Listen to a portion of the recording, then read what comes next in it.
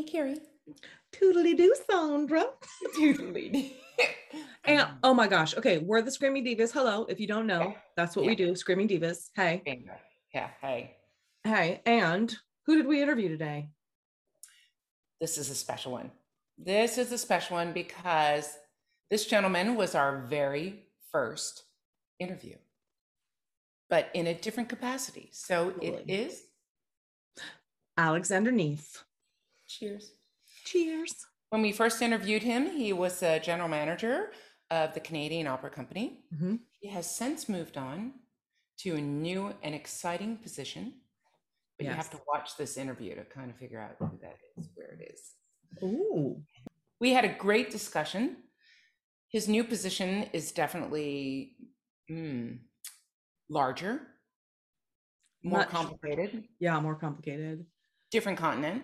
And how cool is it to talk to him when the pandemic, we were just really, truly within the first month and a half of it, I think, and everything was shut down. And then to talk to him now and how, yes, we're still in the middle of all of it, but how opera companies and digital content and all that stuff is moving forward. And this whole other part of his job, when we asked him, one of the rapid fires was about, what do you know too much about? And it was, he knows about sanitary items. I mean, like people keeping people safe, So the things we never knew we would learn. Absolutely. Who knew? This is what we have to do to get on stage and sing with an audience. I mean, I think we'd all jump through 100,000 hoops to be able to do that. So he's figured it out and they're working and they're doing it. And it was so fun to reconnect with him, especially to talk about this new position and how he's making it work. He's amazing. Yep. Amazing person. So watch the clip. Drink in one hand, clip on the other hand. There you go. We love you all. Thanks for watching. Absolutely. We'll see you soon. Stay safe. Bye. What is the strangest thing that you know too much about? Well, right now, it's sanitary matters. See, the funny thing is when you start in this job, you have this wonderful idea that when you're running an opera company, being in opera, it's all going to be about art. And it's not. Well, nobody told me there would be a pandemic, but even when I look back, I mean, I've been doing this now for, 13 years, running opera companies. There's so many things that came along the way that I wouldn't ever have dreamed of having to deal with. But the big satisfaction that we have in what we do is whatever comes along your way during the day, and however hard it might be, if you actually can sit down in the auditorium at night and the show starts and it's a good show, and you kind of immediately find the reason you've been working for. And I feel incredibly lucky to be able to do that.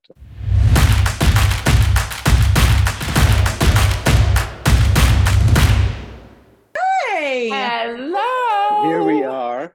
Yes, you are our original guest. Did you know that? Yes, I did remember that while I was waiting for you to let me in. And it feels a little bit like being in this infinity loop, because I think where we started, which was I think in March 2020. Yes. It's still here. I know. Gun sales have to be up high. I mean, that's all I'm going to say. Like, shoot me now. Sandra. Well, at least I know. Oh, I've had a week and a half, so we're not even going to go into that. But how are you, honestly? Like, I mean, that's a horrible question to ask these days, isn't it? When I arrived in the office this morning, and see, the good news part is we're open. Yes. We're performing. Yes. We have full houses. And amazing. With everything that I say, you kind of have to touch wood at the same time. When I arrived this morning, I came up in the elevator with a couple of members of the chorus, and they asked me, "How are you doing today?" And it was, 9:30 or so. So I said, right up to now, it's fine. But in the current situation, I take it really not even day by day anymore. It's more like hour by hour. Absolutely. Yeah. Well, you just don't know what country is going to close next, what opera house is going to have to close, what boy, and I really thought we were turning that corner just about a month ago, and Yes, we were all in that trajectory of thinking like, okay, it's just going to get better slowly. Yes. yeah. And it's somehow better, but not entirely. And there's certainly a lot of uncertainty. And I think what we've learned about this virus over the last 18 months is like you're on a, what do you call that? Like on a carousel ride. Yeah. Merry-go-round. Merry-go-round, yes. And but it doesn't stop. Right? You can't just like, doing this all the Can time. I get off now? Can I please get off now? I think we would all like to get off, yes. So Paris now, France. We read yesterday that France has gone into, I don't know, level 4, whatever. They keep changing all these. What does that mean for the Paris Opera now? Anything? Any changes? I think we don't have those levels. They're made for us outside the country by other people. Okay. Funny. That's interesting. Okay. So you're still the same today as yesterday as like our operational reality hasn't really changed since we started rehearsals again after the summer break. Now we're just rehearsing and performing all the same way, but it's a lot of mask wearing. It's a lot of testing.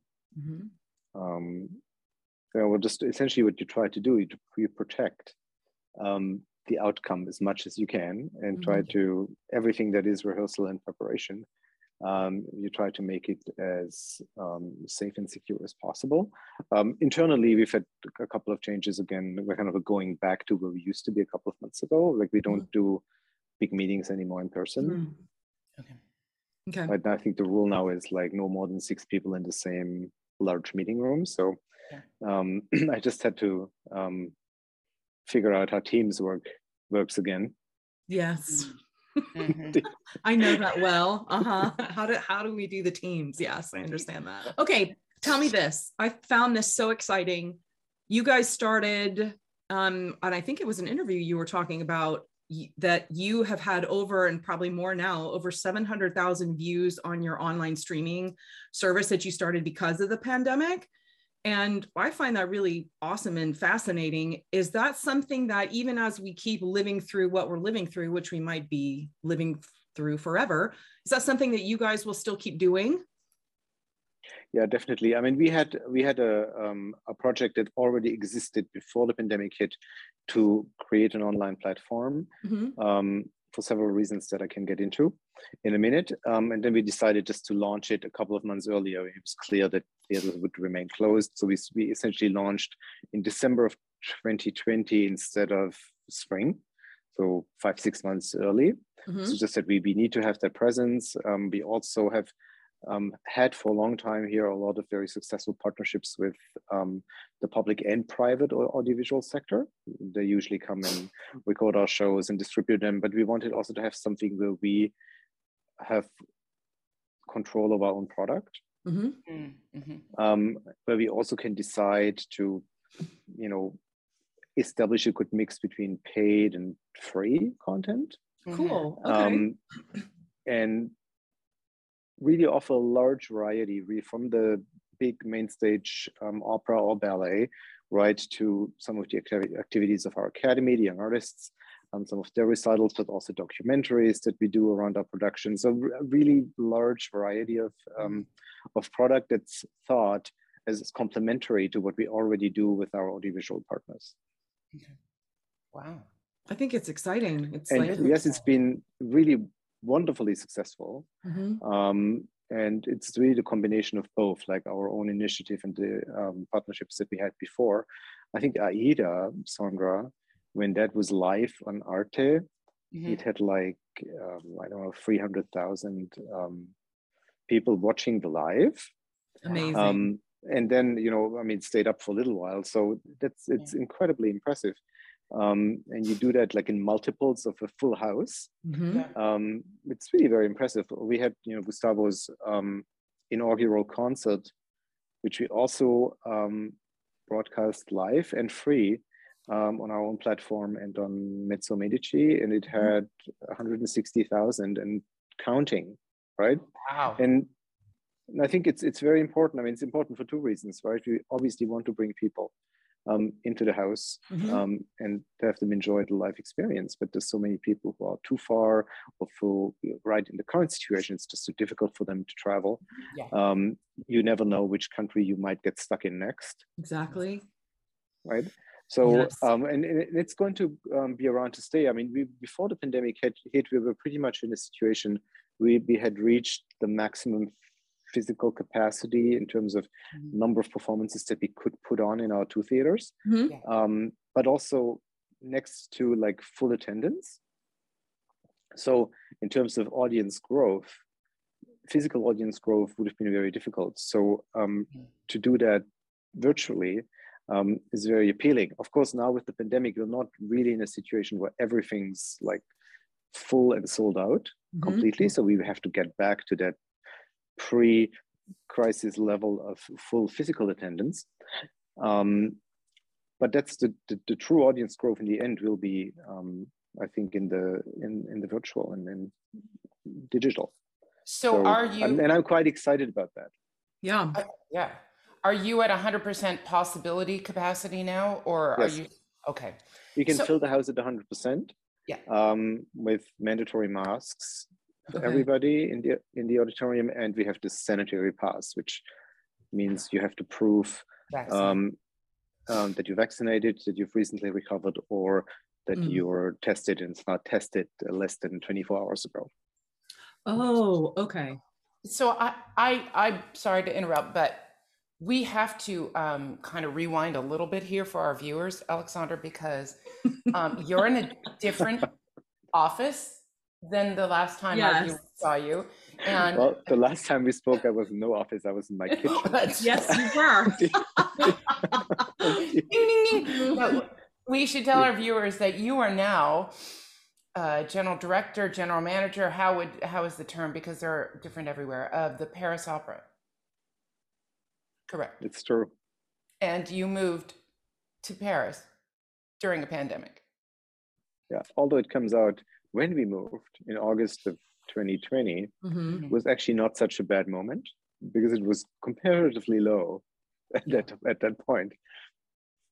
Wow. So a huge change in your life. With a new baby, you moved over to Paris.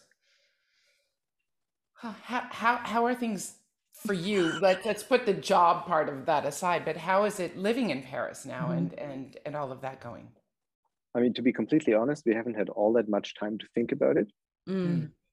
Because when I got here, I started September 1st, 2020, with like everybody thinking by Christmas, all of this is going to be over. Right. We laugh at that now.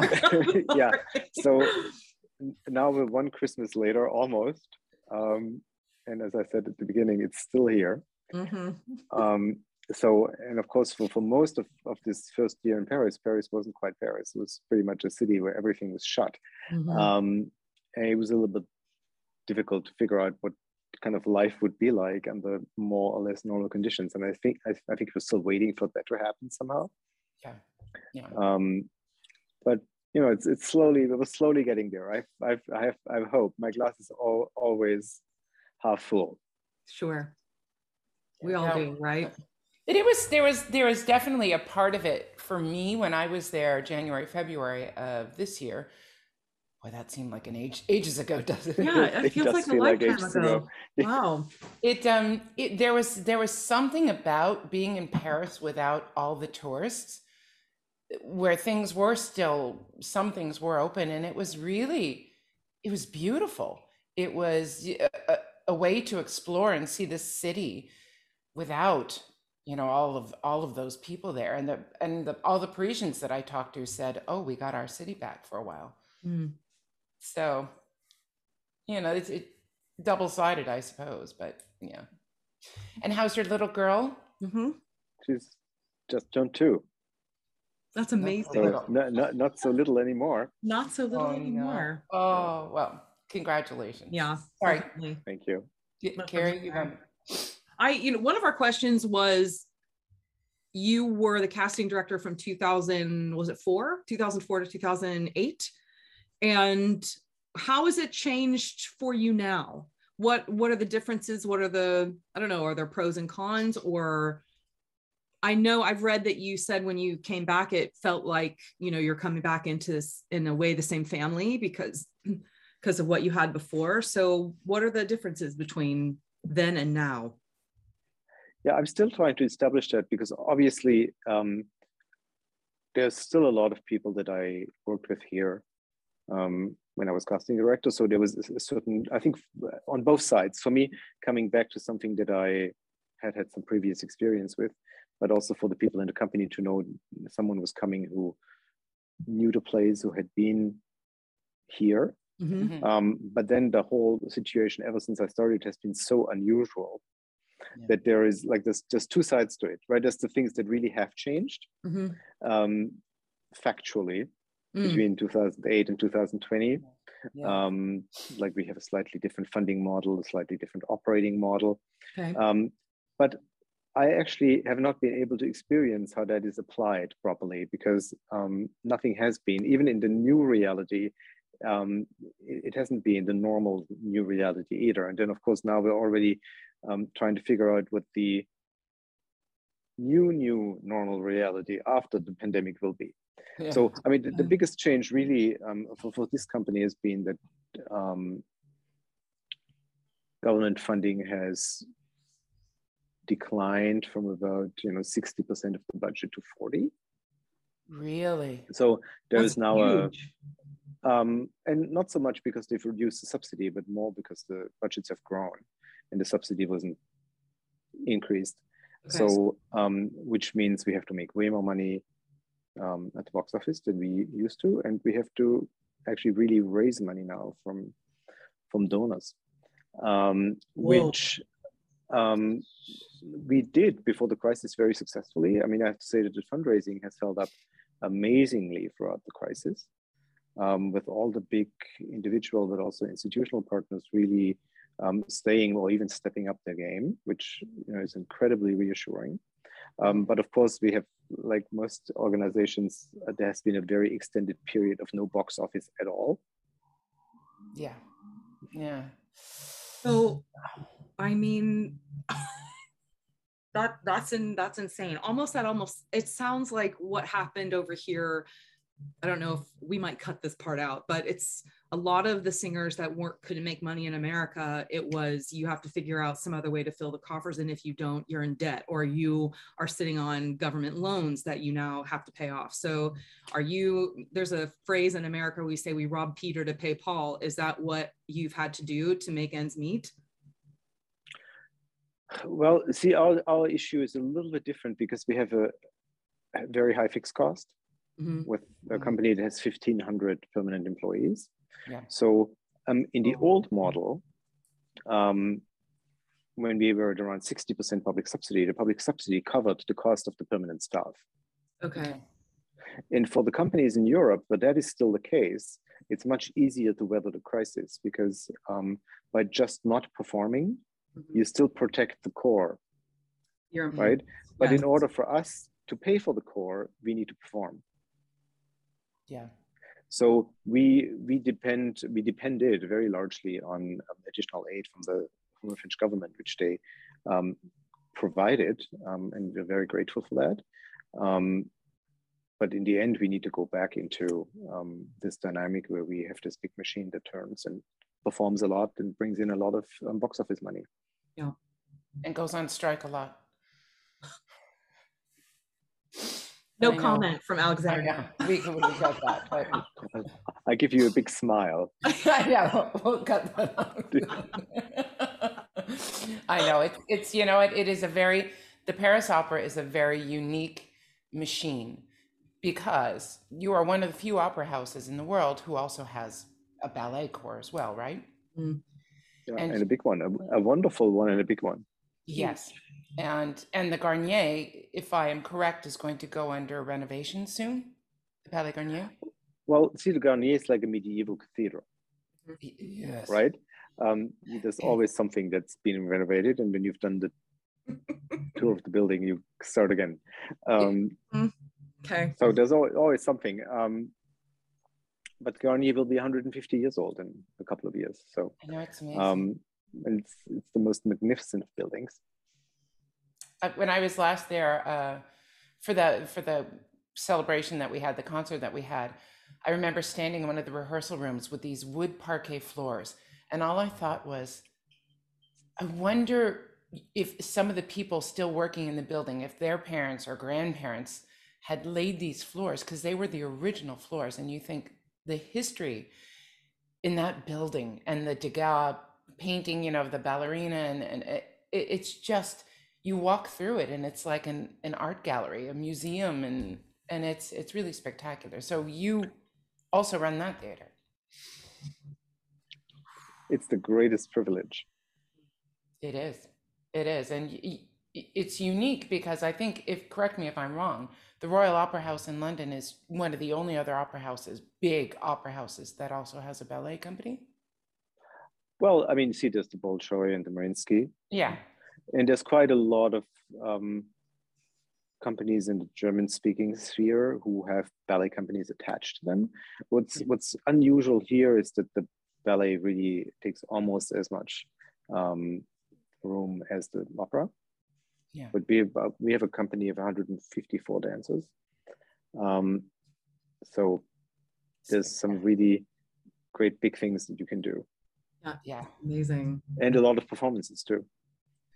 No, sorry. No, go ahead. What about, there was talk about now a third theater being added in Paris. Is that on hold or is that moving forward?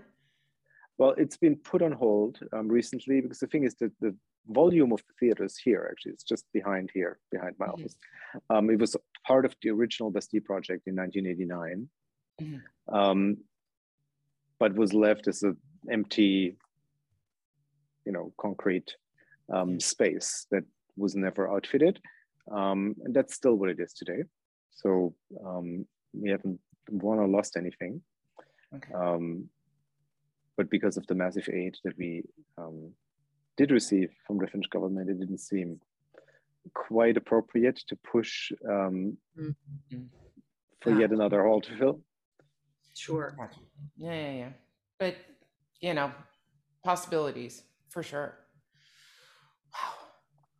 Can we talk about something that I read and I wanted to see if this was true? Are you going to build something that's similar to what the Canadian Opera Company had, which was a young artist program? Are you going to build that next year in Paris? Oh, we already have a young artist program and have had one for a long time.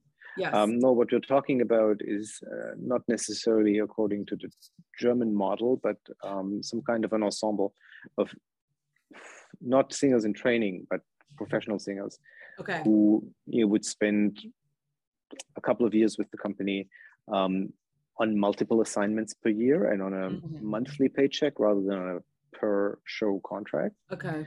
We're exploring that quite seriously at the moment. And the thought was really coming from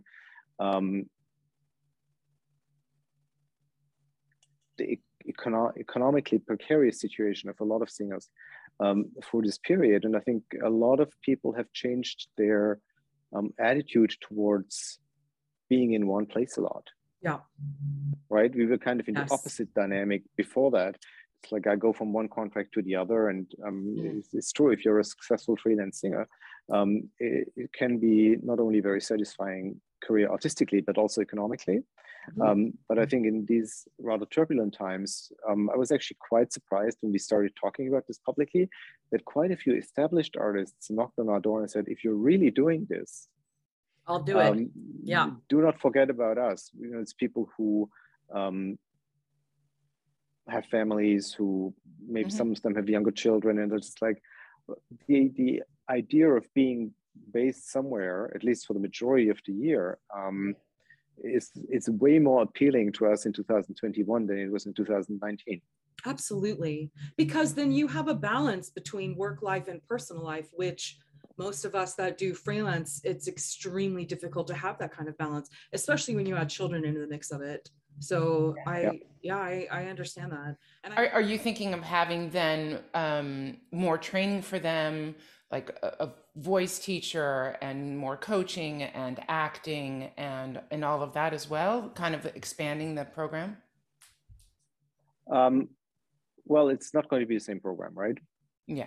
The Young Artist program is the Young Artist program, and if something like an ensemble happens, it will be a completely different entity. Mm-hmm. And of course, members of the Young Artist program could graduate into the ensemble, but not automatically. Mm-hmm. You know, because the way all recruitments for the artistic collectives work here, it's usually a concours, a competition. Mm-hmm. So you probably have to set up some similar thing. It wouldn't just simply be me picking who I want to. We would have to have a more transparent process.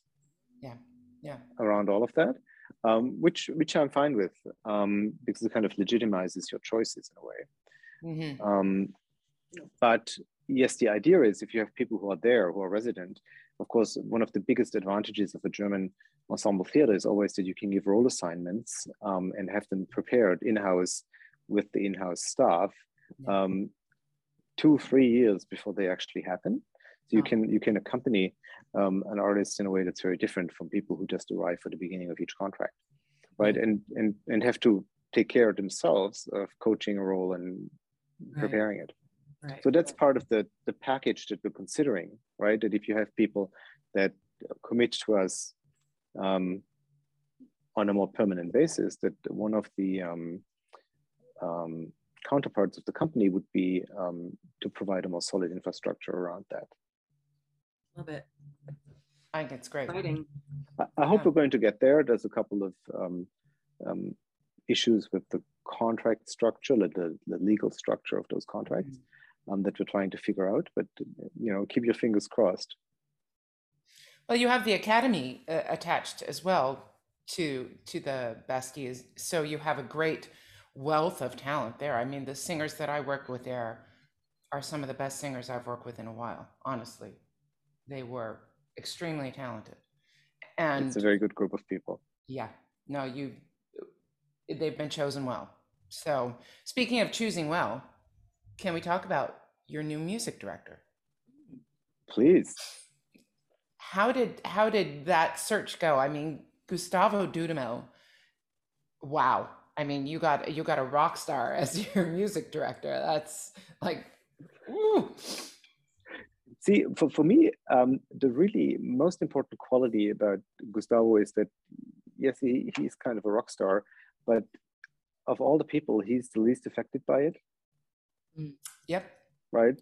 It's the most unpretentious, down to earth, hard worker situation. And he just opened his first opera as music director, the new production of Turandot, a couple of days ago, actually. And it was really so nice to see how he's already embraced by the company and by the audience. Quite thrilling. I mean, the way it all came together was really quite simple, like all good things. I didn't have a music director as part of my project for the opera because I knew that Philippe Jordan was going to leave. He had already announced he'd be leaving before I was appointed, that he would go to Vienna, and he had been there for a very long time, 12 years. Yeah. So I thought, if I get the job, I'm not going to put forward a name without having checked with the people there, right? And starting with Philippe, because if you are in that kind of position for such a long time, you kind of know the orchestra really well. Yes. You also know the guest conductors that have come through really well. You know what works with the orchestra, what the orchestra needs. So I thought, I'm going to start with asking them. And when I started asking them, there was one name that very quickly bubbled up to the surface. Yep. Okay. Because Gustavo had been there once conducting a new production of Bohème in 2017. Okay. And so I thought, hey, you can, like, there's nothing I'm going to lose by asking. Yeah.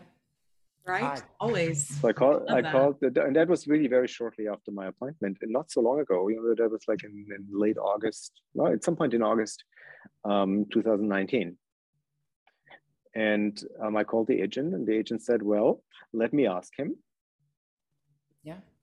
And the answer that came back was very prompt, and he accepted the first meeting, and we started talking about the project, and then we worked out the details, and then COVID intervened, and we were trying to find that moment where we could do an announcement in Paris, where we could have people gather and like a big event. And so finally we gave up, and we did the announcement in April in front of a virtual audience. But at least Gustavo could come to Paris and be there with me or with us for that announcement. Amazing. It is amazing. Amazing. I can't wait to work with him. I've never worked with him before, but I know I've seen him conduct both the LA Phil and opera, and he's so passionate. Yeah, he really is, and it is thrilling performances that he leads. So, congratulations, really. Yeah. Thank you. Yeah. Going forward now. Ooh. How do you see? I mean, pandemic, do we call it a pandemic anymore? Is it an endemic? Is it? Feels like an endemic. Yeah, but whatever. Yeah, that thing. We're just gonna put it up. The thing. The thing. It. Yeah, with it. How is that changing your job going forward? Are you having to cast differently? Are you having to produce operas differently, or plan differently? I mean, I'm just curious even how you plan. I hope not. Okay. I think what it's already done is it has shortened the planning cycles quite a bit. Okay. Because you're so busy dealing with the pandemic all the time, that you just cannot spend as much money as time as you want to on future seasons. I think that's in part a healthy process, because I think nobody needs to plan 5 to 6 years out. I think if we can wholeheartedly. Yep. If we can plan 3, ideally maybe 4 years for the big houses, I think it's completely sufficient. It's a much more healthy planning cycle. Long gone are the days when Tebaldi would negotiate her Met contracts for the following season while she was there, right? We're not working like that anymore today. But I think we pushed that very far, and it's not necessary. So maybe we can humanize that a little bit more. But I think that's a welcome side effect, maybe. In the end, I think I don't really want to change all that many things. Okay. Right. What I want is maybe for everybody to reflect a little on. There was maybe a certain, how do you say that? The whole thing started getting a bit overheated. Like, I've been thinking a lot about taking planes a lot. And that was almost like, you take like the shuttle to Europe, because with the the Dreamliner and the new Airbus and all of that, it had become so enjoyable and also so fast. Mm-hmm. And easy. Right? Yeah. You ended up kind of, when you flew from Toronto to Paris, it was almost too short a flight to sleep overnight. Yeah. And people had gotten into that dynamic of, I can go anywhere at all times, and maybe we're going to appreciate that a little bit more, that going somewhere, it's kind of a bit more of an occasion. Yeah. I think it's also made me think about a bit more specificity in programming, right? I think there was a certain tendency of all the big opera companies in the world kind of doing the same things with the same people. Yes. Mm-hmm. And I think because like ours, like all the big companies, we need that variety of artists that come to us, and it's kind of a two-way street of exchange and inspiration. But I think also what I'm interested in is kind of plan a couple of things every year that not everybody does, and that kind of speak to our identity as the Paris Opera. And so we have a little bit of a project around what I call our repertoire, like the pieces that were created here. Some of them haven't really had a big history with the company for one reason or the other. Okay.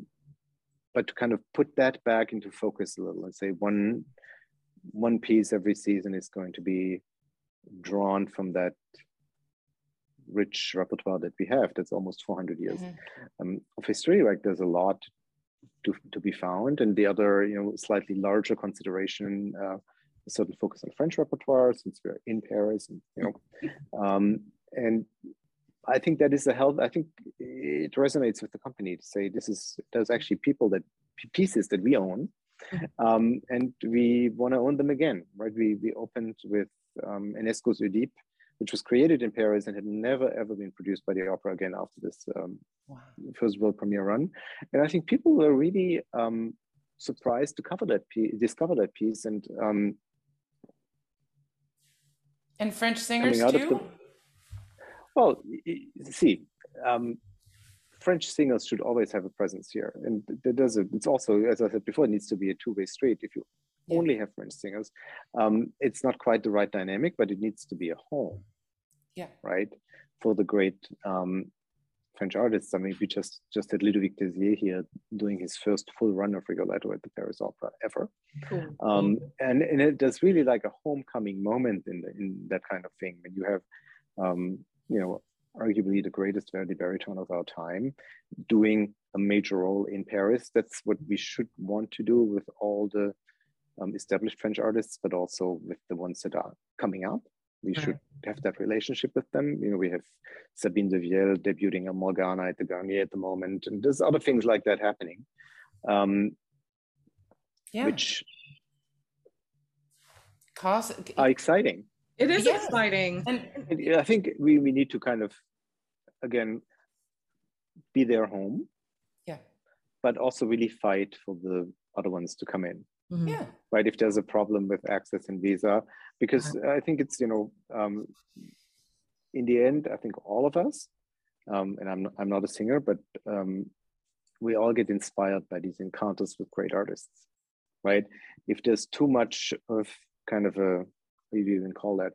In French, they call it entre soi, where people just stay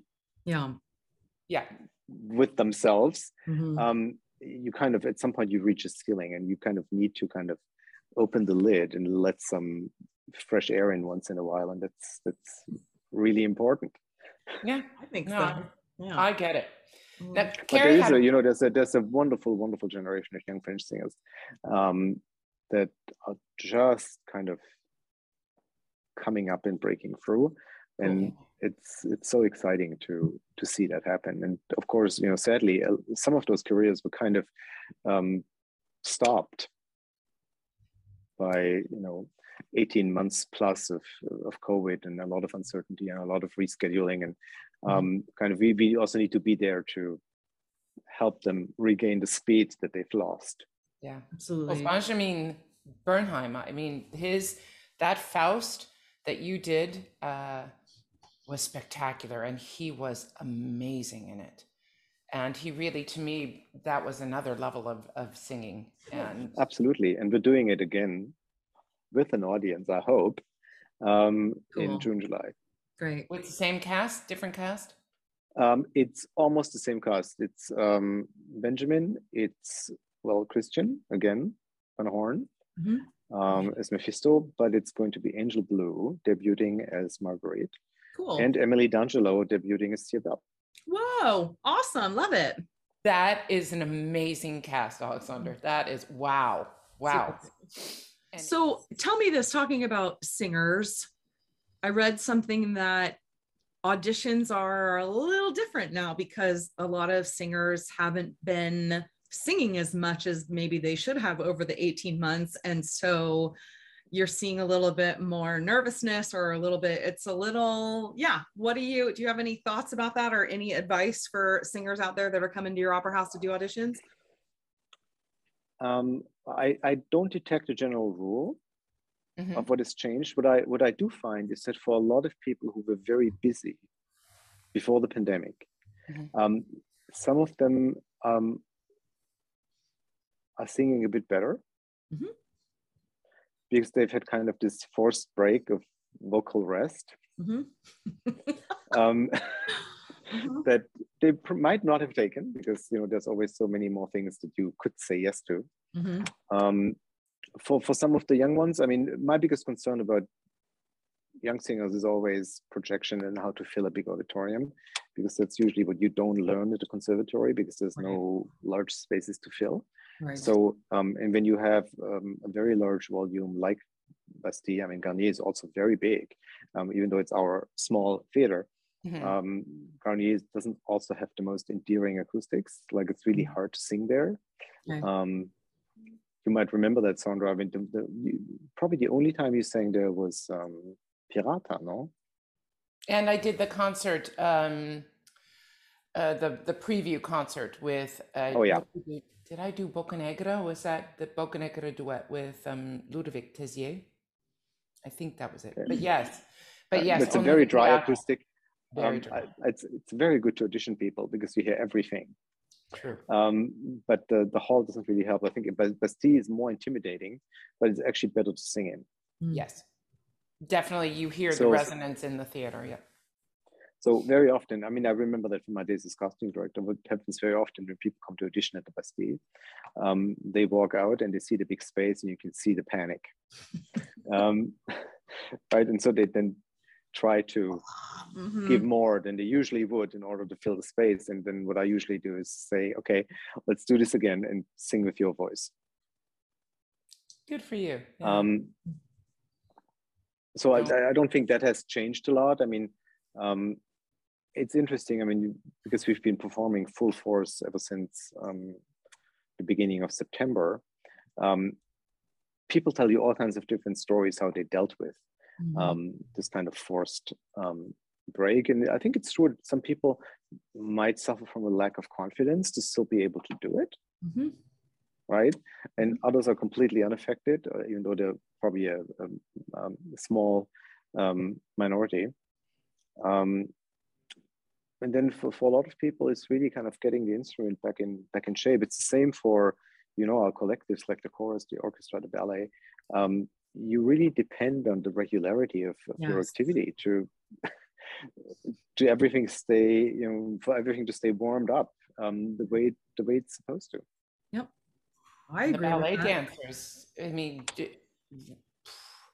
what did they do? Did they still have classes when the pandemic was going on, or?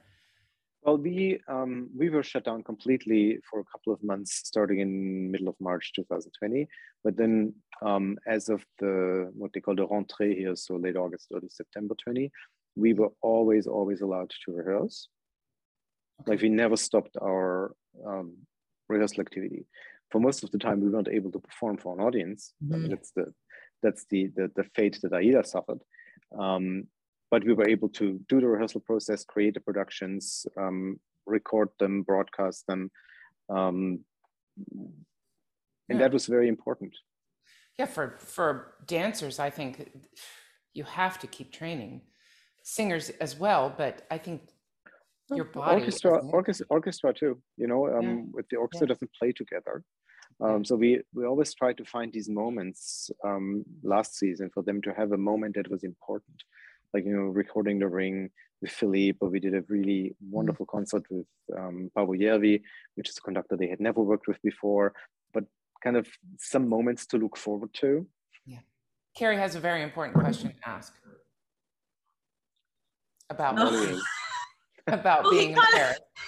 He kind of already answered this by not being able to do too much, but I seriously wanted to know, how much are you enjoying the culinary experience that Paris is, and if your pants are getting a little tight because of that? No, okay, this is a really very, very, it's a very important subject. Okay. It is. And it's fascinating because in my 15 or so months here, I've actually lost weight, and it's not for the lack of eating. I think it's eating better. I mean, there's something about North American food and the way it's treated. Yes. Yes. Because I have this very simple principle: is suits don't lie, right? Yes. Mm-hmm. No, and walking and too. You walk everywhere. yeah, I think it's a combination of both. I made a very conscious decision to not just drive everywhere. I do take the metro, and the advantage of the metro is you always have to walk a little. Mm-hmm. And it's the couple of steps every day, I think, that keep me in much, much better shape than I've been in a long time, actually. So the suit that I'm wearing here, I think when I put it back on a couple of weeks ago, I hadn't worn it in a year and a half or so. There you go. It's kind of the little proud moments that one has right in the middle of a pandemic. Yeah, I lost weight during the pandemic too. It's Carrie has as well. I think it was a great time for us to just take care of ourselves a little bit. Well, let's be honest though, like the first part of the pandemic, I think everybody just went up. It was like everybody was drinking and everybody not Alexander. having a good time. And I mean, we have video proof of all of that alcohol consumption. So that happened. But then I think everybody was like, I don't feel so great. We need to fix this. We need to move. So yeah, then it all came back off. I have to say, what kind of didn't work in my favor also is because I arrived here so quickly. I still was running the COC remotely for quite a few months before my successor parent came in. Mm-hmm. And I also kept doing Santa Fe for a little while because there was also a very sudden departure from there. So I suffered from a lack, and didn't suffer from a lack of not being busy enough for the first 2 months here. Now I'm only with one job, and that's really just wonderful. Perfect. Yay. Well, congratulations on that new job. Absolutely. And thanks for joining us again. Yeah, really. You know that we like to do rapid fire if you have a few more minutes. Okay. Yeah. Shall I start? Go for it. What opera best describes yourself? Oh. See, I've never thought about that. I don't know. I never thought of myself as an operatic character. So I should maybe give you the question back to you. Tosca. Yes. No. What in your opinion, what opera describes you best in your opinion? Ooh. That's not fair. That's not fair to look back at us. Definitely not Scarpia. We'll put it that way. Mm-hmm. No, I would say someone like. Thank you for that. Yeah, Figaro, maybe. I like Figaro. It's one of my favorite operas, and we just started rehearsal for a new production 2 days ago. Cool. Yeah, Figaro, because everybody loves you, and you keep things moving. That's what I would say. Carrie, you? Yeah, no, I'd agree with that. I don't know. I kind of feel like I need to have a think about that and then come back. I feel like there's a combination of characters, not just one.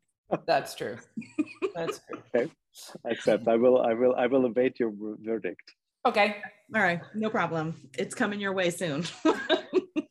What is the strangest thing that you know too much about? Well, right now it's sanitary matters. See, the funny thing is when you start in this job, you have this wonderful idea that when you're running an opera company, being an opera, it's all going to be about art. And it's not. Well, nobody told me there would be a pandemic, but even when I look back, I mean, I've been doing this now for 13 years, running opera companies. There's so many things that came along the way that I wouldn't ever have dreamed of having to deal with. But the big satisfaction that we have in what we do is whatever comes along your way during the day, and however hard it might be, if you actually can sit down in the auditorium at night and the show starts and it's a good show, and you kind of immediately find the reason you've been working for. And I feel incredibly lucky to be able to do that. I mean, not everybody does, right? I think it's a real privilege to have that possibility to get, satisfaction, gratitude out of the work we do with our resident and invited artists. And I was actually, it was quite a beautiful moment. We're doing a revival of Alcina at the Garnier at the moment. And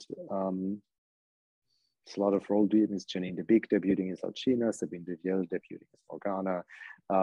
It's Robert Carson's production that was new for Renee and Susan Graham. Wow. A few years ago. And so we do this revival, and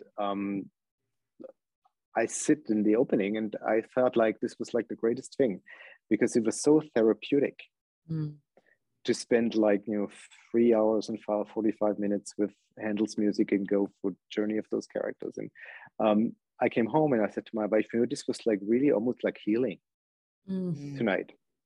To just, and it's not even kind of shutting out reality, but just feeling helping us heal from what we're suffering from, and again finding that purpose. Absolutely, that's what music should do, I think. And that's still happening, and that's still working. I felt so grateful and so privileged to be able to witness that. I love that. And your job, there's no young artist programs to train you to run an opera house. There's no manual that comes with running an opera house. I confirm it's really learning by doing. You what? I confirm it's really learning by doing. Yeah, I'm sure. I applaud you. 3 words that best describe you. The first thing I would say is serious, but then I can also not be very serious in a funny way, which I like. Passionate about what I do. And I think grateful, really, because I'm so incredibly grateful that I fell into this life of opera and art. Yes. Beautiful. Thank you. If you could choose a magical power, what would it be? I think the magical power of making people happy. I think there's too many unhappy people. People should be happy. Thank you. I love that. I would love that power too, honestly. Wave a wand. Yep. What is your favorite place on earth? My family. Oh. How is Marnie? Oh, she's a 14-year-old teenager. So it's amazing. Things are, it's wild. It's wild and wonderful. Wow. Is she behaving herself? Oh yeah, she's a great girl. Always been. No complaints. But I mean, for me, as a parent, I obviously loved seeing her grow up, and now we have a 2-year-old who, I see her grow up. I think it's just the most wonderful thing. It is. Oh. Well, I miss Marnie. Please tell her I miss her. You say hello. I will. Carrie. Okay, what's the one question that you would always love to ask your favorite opera star? I mean, I have the greatest admiration for you guys. Just the simple, not even the stars. I think all of you to kind of have the courage to step out there and do it. So the question always is, and I'm really interested in that, is how do you do it? I mean, most of you probably don't rationalize it. And that's a good thing, because it might actually become way more difficult if you try to rationalize it. But I have that probably would be my question. How do you can you try and explain how you do it? I can. Carrie, can you? Yeah. Go ahead. I love it. And I think that to be a performer, you have to have that mental capacity to do it. But I think the biggest thing for me is compartmentalizing my life. So when I go on stage, that's a different part of me. And I access that part of me. And that person is braver than I am. That person is fearless. And it's just like changing hats. So that's how I do it. And I love what I do. So, Carrie? I think that you said something very important. With some people, you really want to tell them, try to have a life. Mm-hmm. Yes. Thank you. Because if this is just the only thing you have, it's a little bit unhealthy. Yep. I'd say a lot. Yep. I tell that to everybody. And my motto in life, and I say this all the time, life is more important than anything else. And if you don't have a life, and if you don't put your life first, because that feeds your art, your life experience. Absolutely. It gives you the strength Yeah. for the art. Yeah. I remember a long time ago when I was a young artist with Marilyn Horn at her academy in California, where she said, Carrie, don't ever forget that what this is in your throat is 2 little pieces of grizzle and they can go at any time. So what do you want your life to look like if that goes? And that was how I wanted both. I love being on stage to answer your question. To me, it's this, I think for all artistic people, there has to be some outlet for what is brewing inside of us all the time.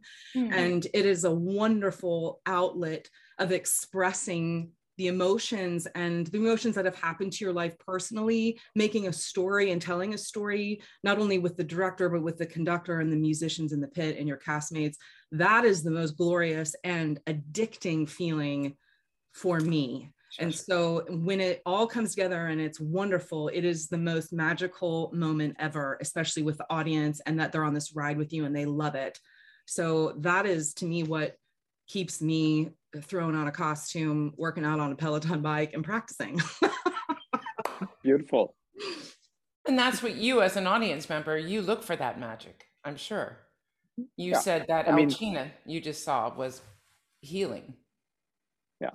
And it heals us too. I have to say, like, those moments they're healing for us, especially after everything that we've all lived through. It's a glorious moment to share a moment in time, live audiences, live performers, live music. It is glorious. Yay.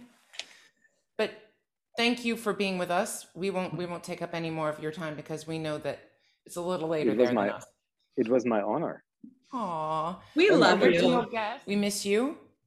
And hopefully so good to see you both. See you soon. It's so great to see you too. And thank you for what you're doing over there and making it happen. I mean, I feel like you had this whole other job added to the job that you've already done for the 13 years and you're making it work and making it work in a positive way so that not only people can come to the theater, but those that can't come can still see this art form and fall in love with it too. It's brilliant. Thank you for what you do. Well, couldn't do it without you guys.